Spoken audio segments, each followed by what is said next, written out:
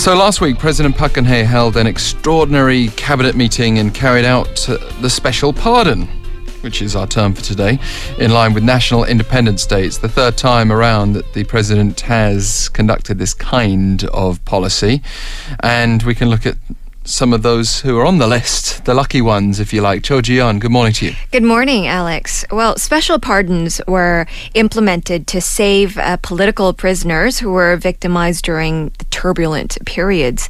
So ever since the establishment of the Korean government in August 1948, the first act that was passed was the Amnesty Act, which actually allows these special pardons. And at the time, the government explained that the act was to pardon the 20,000 prisoners in line with the establishment of the government and independence to share this joy of independence and allow prisoners to start fresh. A special pardon means that it's waiving or pardoning the execution of a sentence or of specific prisoners. This is actually slightly different from the general pardon, where all prisoners of a specific crime are pardoned. But the general pardon requires passing at the National Assembly, whereas the special pardon is actually the decision right of the president.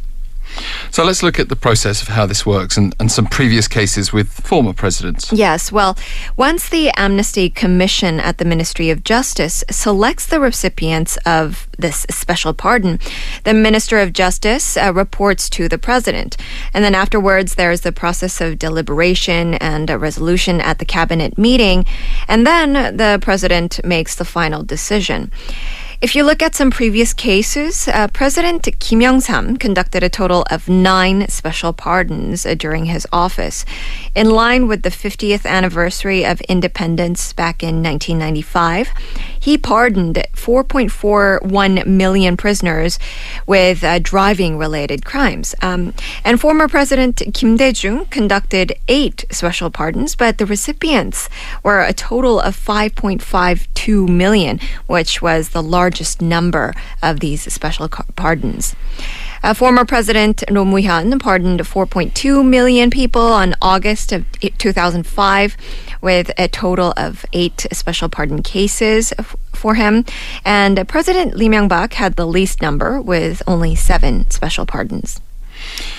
Well, every time there's talk of a special pardon, people also talk about wiping penalty points for driver's licenses. Yes. So what's the special pardon this time around? Well, as you mentioned, every time there is talk of a special pardon, there are speculations of politicians and business heads being pardoned, but also administrative pardons, such as getting rid of penalty points for drivers.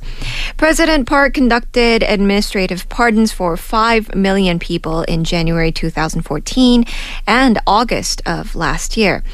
And last year on Independence Day, there were 2.2 million who were pardoned by reducing the number of penalty points on their driver's licenses. 2.04 million who had penalty points for violating traffic signals and other traffic laws had their penalty points removed. And 68,000 who had suspended or revoked driver's licenses were also pardoned as well. The period of the special pardon was from December 23rd of 2013 to July 12th of 2015. So this year, the special pardon will be for the period of July 13th of last year to July this year.